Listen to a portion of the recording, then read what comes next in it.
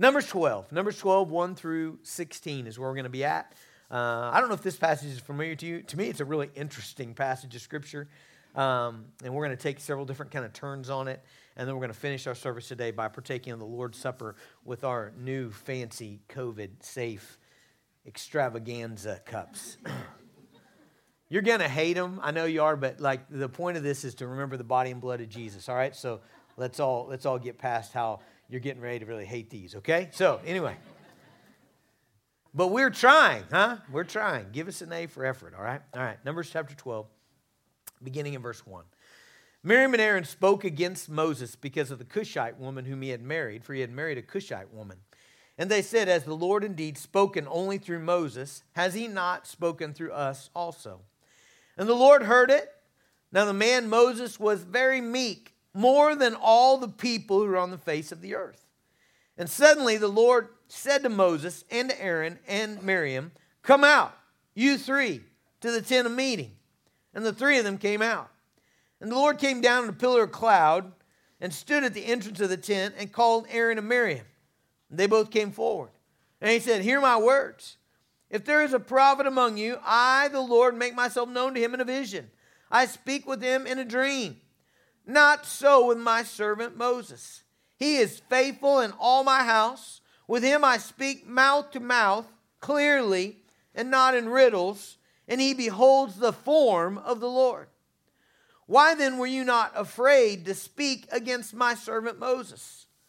The anger of the Lord was kindled against them, and he departed. When the cloud removed from over the tent, behold, Miriam was leprous, like snow. And Aaron turned toward Miriam. Behold, she was leprous. And Aaron said to Moses, "O my Lord, do not punish us because we have done foolishly and have sinned. Let her not be as one dead whose flesh is half eaten away when he comes out of his mother's womb." Moses cried to the Lord, "O God, please heal her, please." The Lord said to Moses, "If her father had but spit in her face, should she not be shamed 7 days? Let her be shut outside the camp 7 days, and after that she may be brought in again." So Miriam was shut outside the camp 7 days, and the people did not set out on the march until Miriam was brought in again. After that, the people set out from Hazeroth and camped in the wilderness of Paran. Father, I ask that you would guide us through this passage today. Father, we ask that your Holy Spirit would speak to us, God, just giving us confidence in your ability to bring justice, to bring righteousness, to take care of us. Father, I pray that you would make us meek like Moses, that you would make us meek like Jesus. Father, we ask that you would enable us to finish our service today with our eyes focused clearly on the beauty of the gospel, on your broken body on our behalf and your shed blood for our sins. Father, we ask it in Jesus' name. Amen. Verse 3 is an interesting verse to me, isn't it?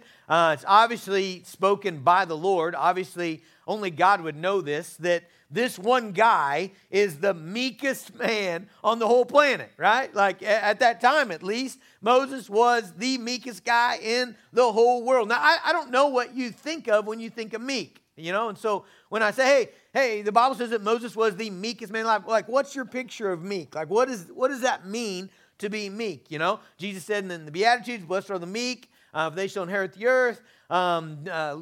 Let's see, Matthew 11:29, I think it is, says of Jesus that says, "Come to me, all you who are weary and heavy laden, I will give you rest. Take my yoke upon you, for I am lowly of heart." That's that same word. I am meek. I'm gentle, right?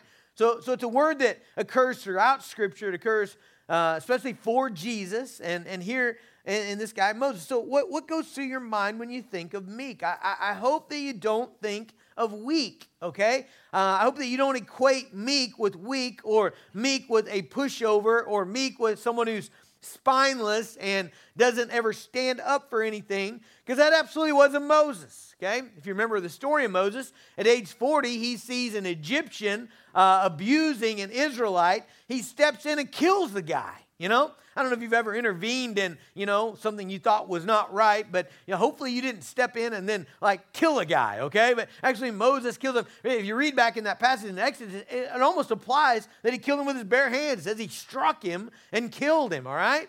And so obviously Moses was not a guy that was afraid of confrontation. He's the guy that stands in front of Pharaoh over and over again and says, let my people go. You're going to let the slave nation go. I mean, this guy does not have the characteristics of a wimp, okay? The other thing I'm not sure about is I'm not sure that this meekness was not something that grew in Moses as he matured in the Lord. I'm not sure he started out meek. I guess I can't answer that.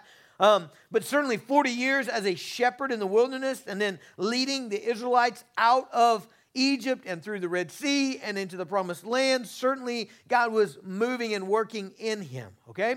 So let's look at what does it mean to be meek, all right? So first of all, here we see that Moses is being attacked here by people that he loves and people that he trusts, people who he thought were for him. Now, if you've ever been attacked by anybody, if you've ever been criticized, if you've ever been maligned by somebody, it hurts a lot worse when it's somebody that's your friend, right?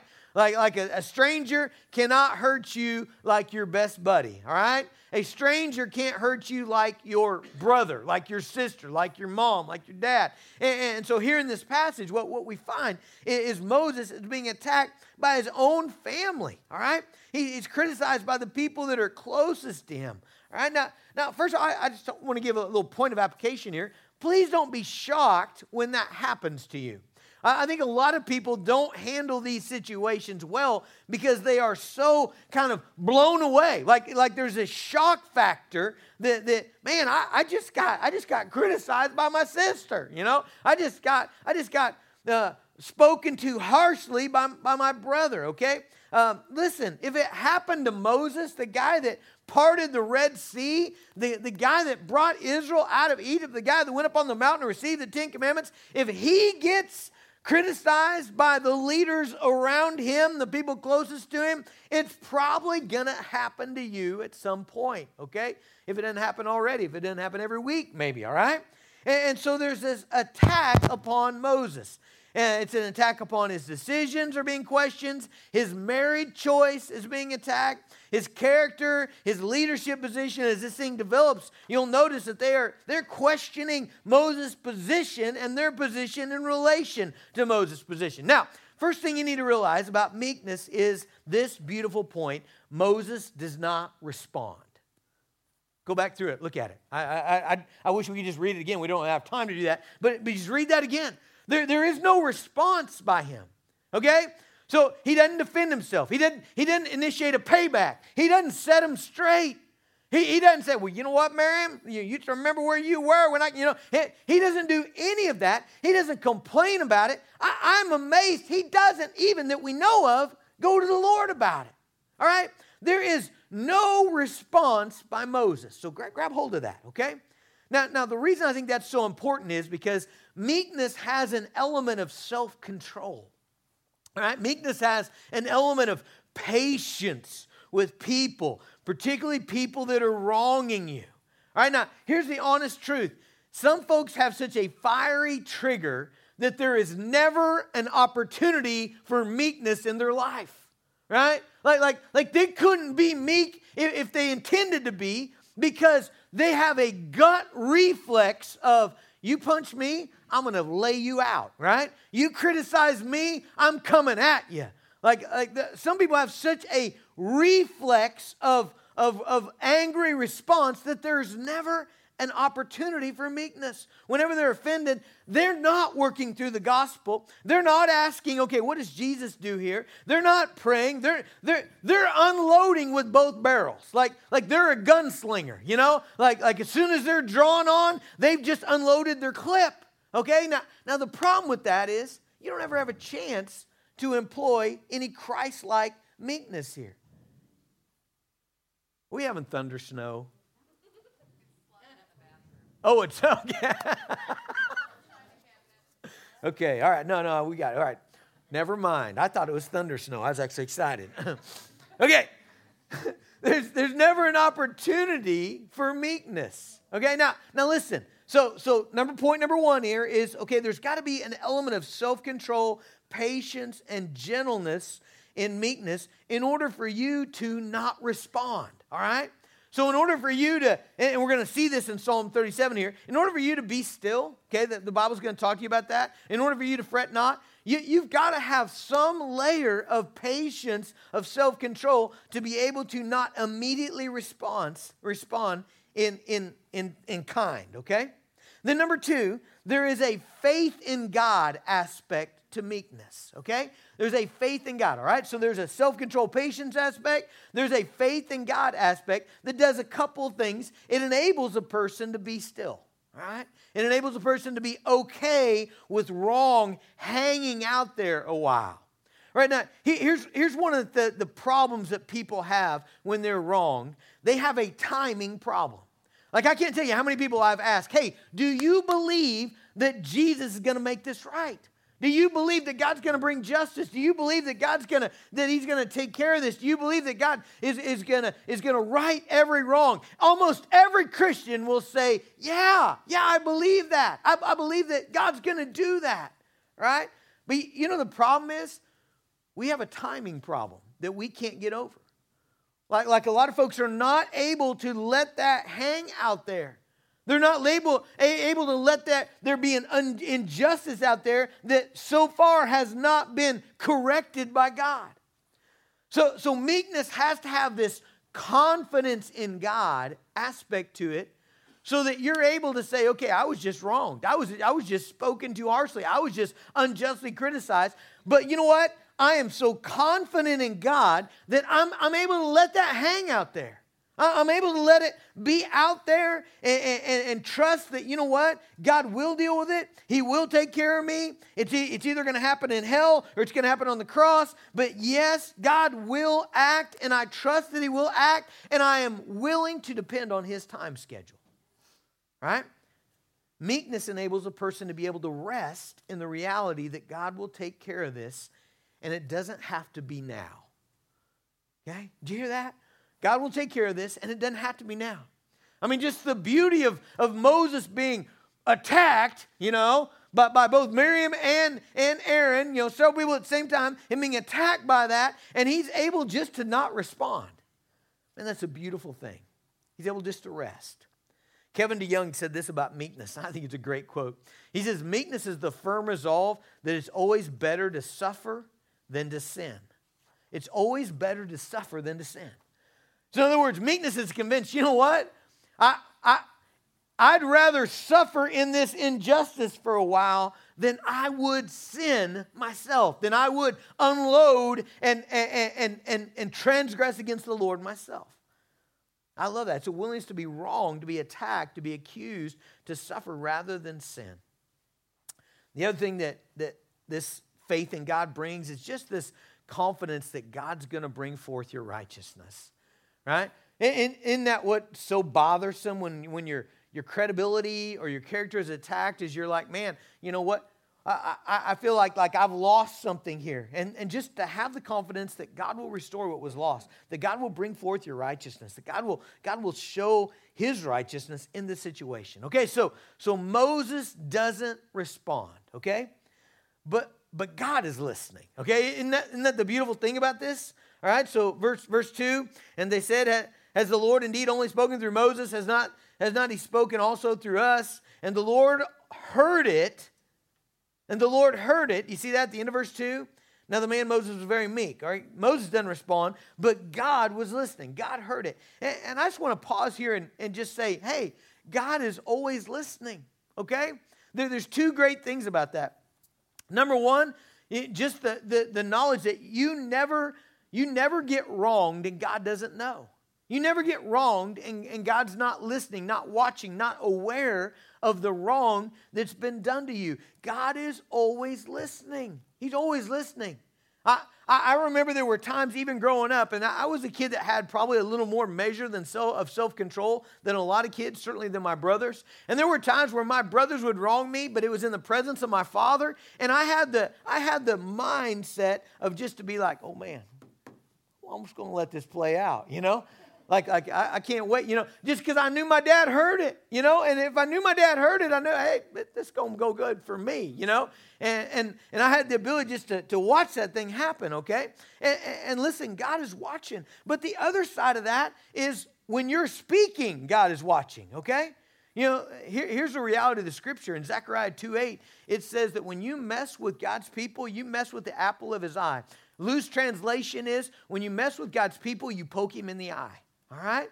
Man, listen, those of you who are married to Christians, okay?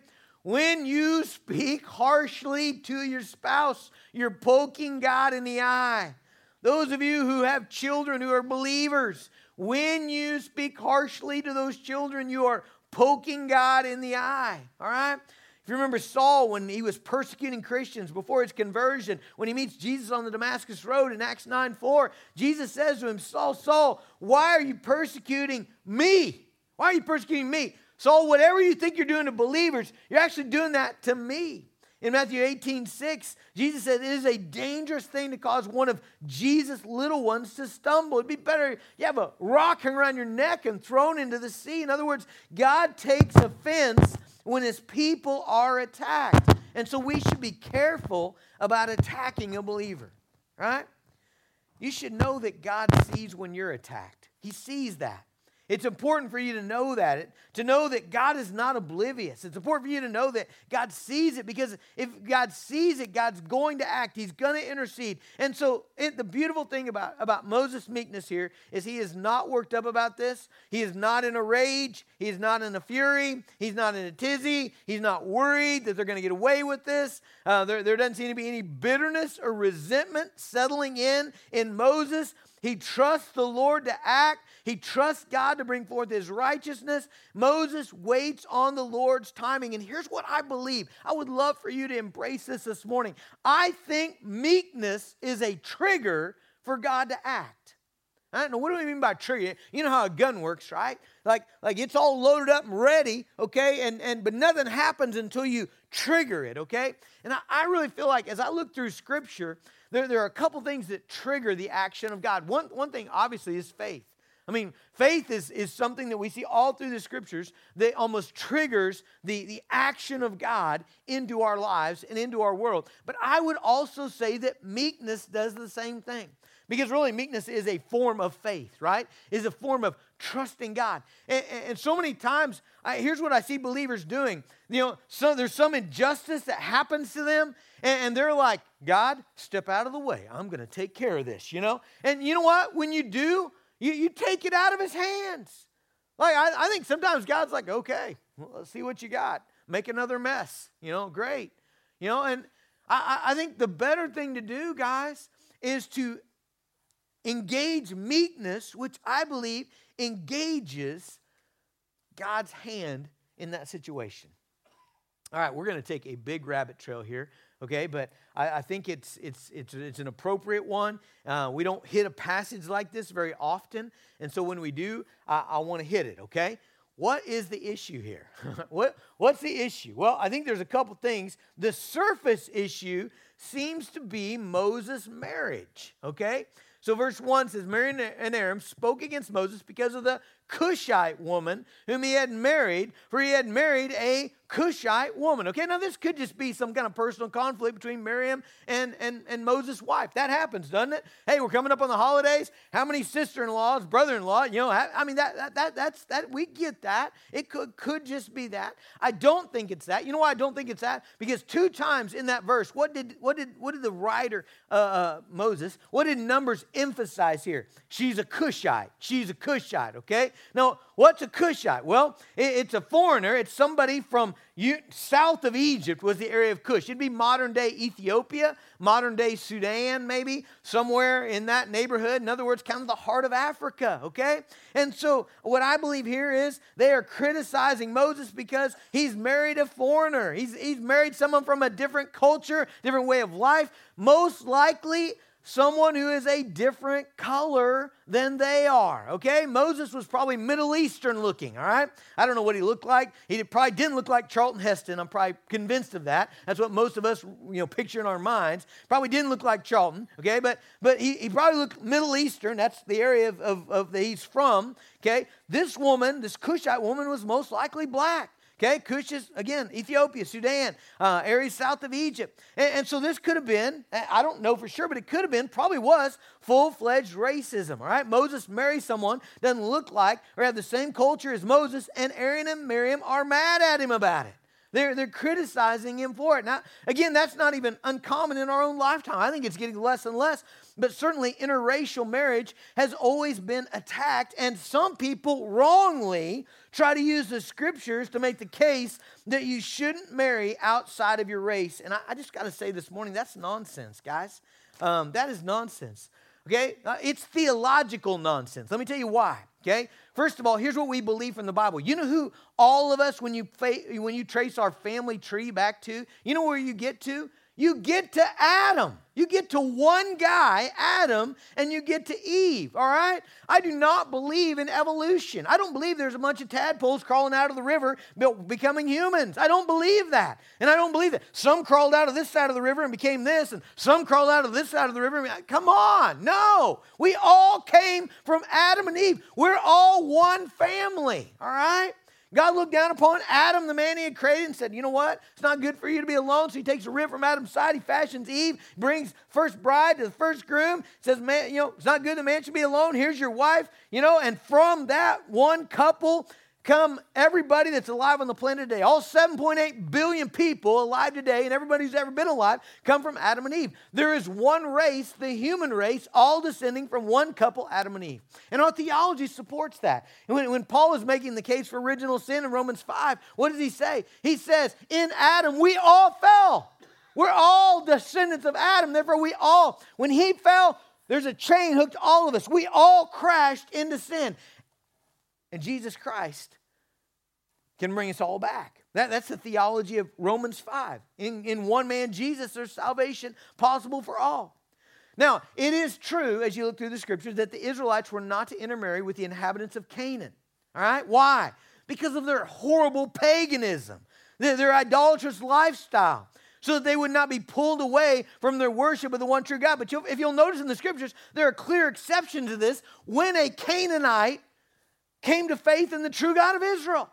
And some real notable exceptions, like Rahab, the prostitute of Jericho, right? Or like Ruth, the Moabitess, all right? When they came to faith in the true God of Israel, man, they married Israelite guys. And not only did God welcome them into Israel, he went ahead and put them in the line of Jesus, the Messiah. Almost as a point of emphasis. Now, the Bible does tell followers of Jesus Christ that they're only to marry certain people. That is true. Okay? But it divides the world into two groups of people, believers and unbelievers. So a believer is free to marry another follower of Jesus Christ. No matter their country, their language, their ethnicity, their skin color, their dietary preferences, the only qualification is that a believer should marry a fellow follower of Jesus, and that they be a person who's repented of their sins, but their faith in Lord Jesus Christ. A believer is not free to marry anyone who does not have a genuine, visible faith in the Lord Jesus Christ. Even if they look just like you, and they eat the same foods of you, and they have the same accent, and they practice the same cultural traditions, even if they grew up down the street from you, and your parents and their parents are good friends, and their dad works with her dad, you are not to marry somebody who's not a believer. Don't marry them. Don't date them. Don't start a romantic relationship with them. Don't go out on an icy date. The stakes are too high. 1 Corinthians chapter 7, verse 9 talks about ladies that lose their husbands. And it says in verse 39, a wife is bound to her husband as long as he lives. But if her husband dies, she is free to be married to whomever she wishes, only in the Lord. 2 Corinthians 6:14, do not be unequally yoked with an unbeliever. What partnership is righteousness with lawlessness, or fellowship with light or darkness? What accord is Christ with Belial? In other words, Don't marry somebody that is not going the same direction in life as you. Okay? But if you go to the nations with the gospel, okay? And as people believe the gospel in Africa and Asia and the Middle East and Eastern Europe and Pacific Islands and Scandinavia, and you gather with them to worship Jesus, and you see a young lady who looks nothing like you, and she doesn't speak the language of your family, and she's never eaten a truck stop cheeseburger that you can see your reflection in, and she doesn't know what chili cheese fries are, and she doesn't know how to cook fried potatoes. Oh, that hurts, okay? But she loves Jesus, and she's really cute, and she thinks you're awesome. Okay, guys, those two things, okay? Those three things. Loves Jesus, you think she's cute, and she thinks you're awesome. Man, you better marry her, okay?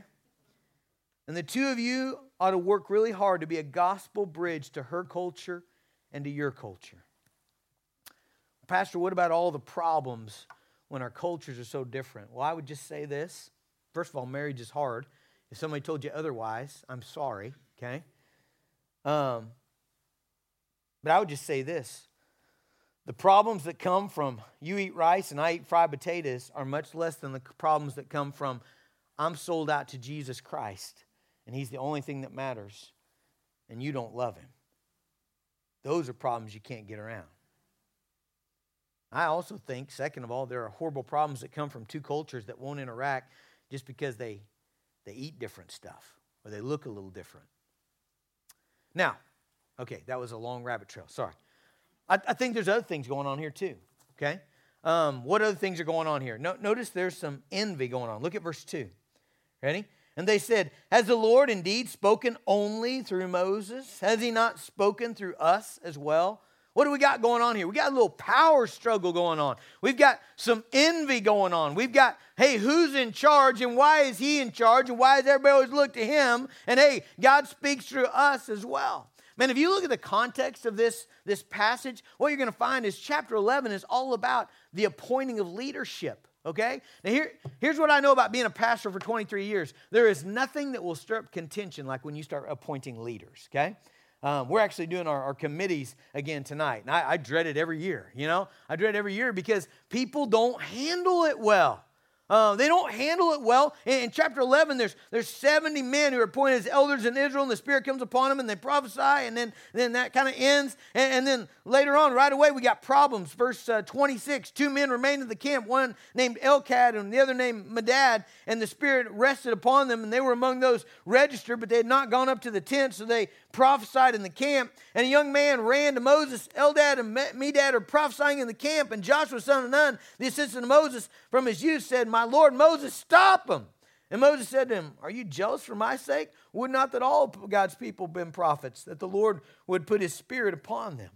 Right? Already there's hey, those guys we didn't appoint them, right? There's already leadership problems. You remember in the New Testament when there were people prophesying or people preaching that weren't with the disciples, and James and John are like, hey, you want us to go shut them guys up? And Jesus is like, hey, if they're not against me, they're for me, you know? And so leadership problems exist. People struggle with authority. The disciples were arguing about who's the greatest right up to the crucifixion. Churches struggle with who's in charge. Marriages struggle with power and authority and decision-making. And so this is not surprising. Miriam was a leader. If you remember back in Exodus chapter 15, verse 20, when they came out of the Red Sea, it was Miriam.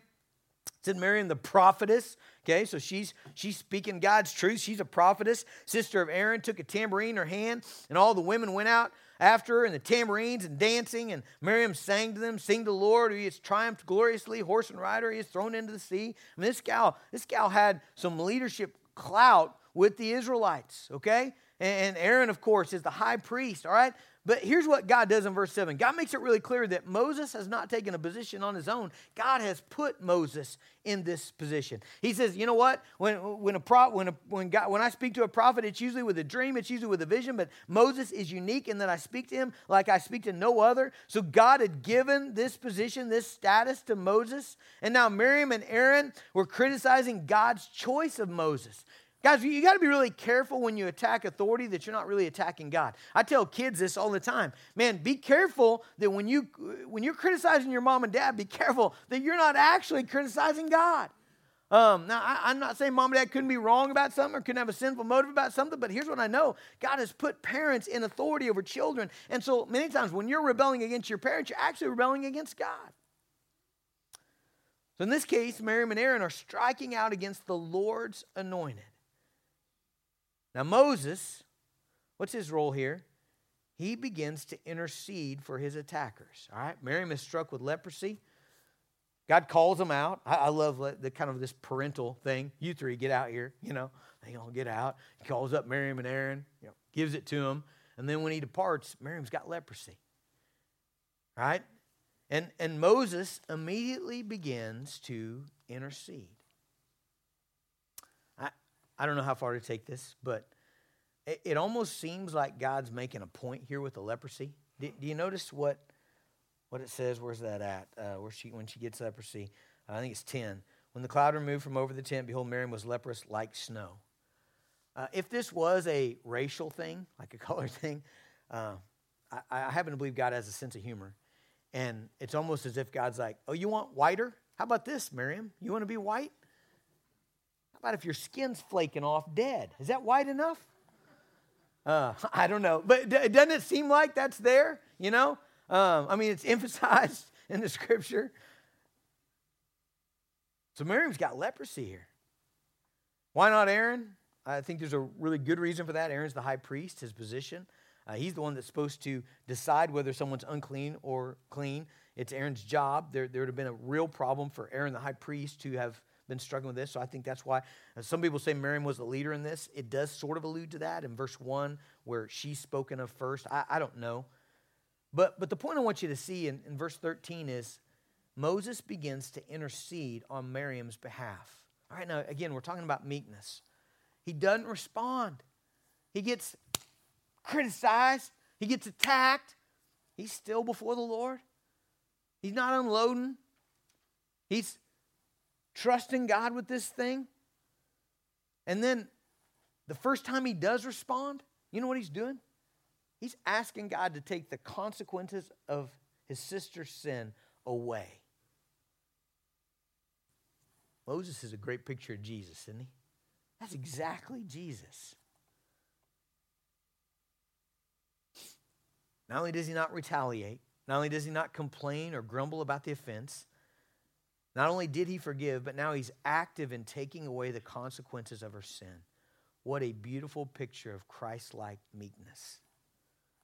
Man, for you to, the person that's just criticized you, the person that's just attacked you, for you to actually turn around and actively seek their welfare. That's exactly what Jesus did for us. Let me ask you a couple questions. Do you pray for your persecutors? Do you pray for your critics? Do you pray for those who question and undermine your authority? Moses is doing that. And there is power in triggering the work of God.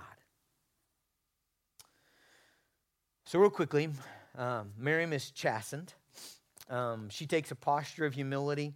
I think God is basically saying, hey, if she had shamed her father publicly, she would have withdrawn from society for a time and taken a posture of humility. How much more appropriate when she has attacked me is really what God's saying, is that she step outside the camp and take a posture of humility for a few days, and then she's fully restored because of Moses' intercession. Here's what I want you to do.